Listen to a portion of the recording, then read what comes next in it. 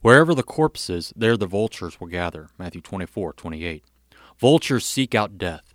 It seems as though they were created for this purpose. But we know that God created everything very good. When God created the vultures, they had an entirely different purpose. How do we know? There was no death in the Garden of Eden. God created the world so that there would be no corpses for the vultures to gather around. But after sin entered the world and wrecked creation, the vultures also were changed. They sought corpses. Not that they would kill, they sought what was already dead. So also many in this world do not seek to kill the Christian faith. They seek to circle around those whose faith has already been killed. How do you keep the vultures away from you? Feed your faith. Be in the Word. Gather together with the saints in worship. Pray for God's strength to get you through this day. As your faith grows and thrives, you'll not see the vultures around you. Brush them off as you brush the dust off your Bible. Live in Christ as He lives in you. Amen.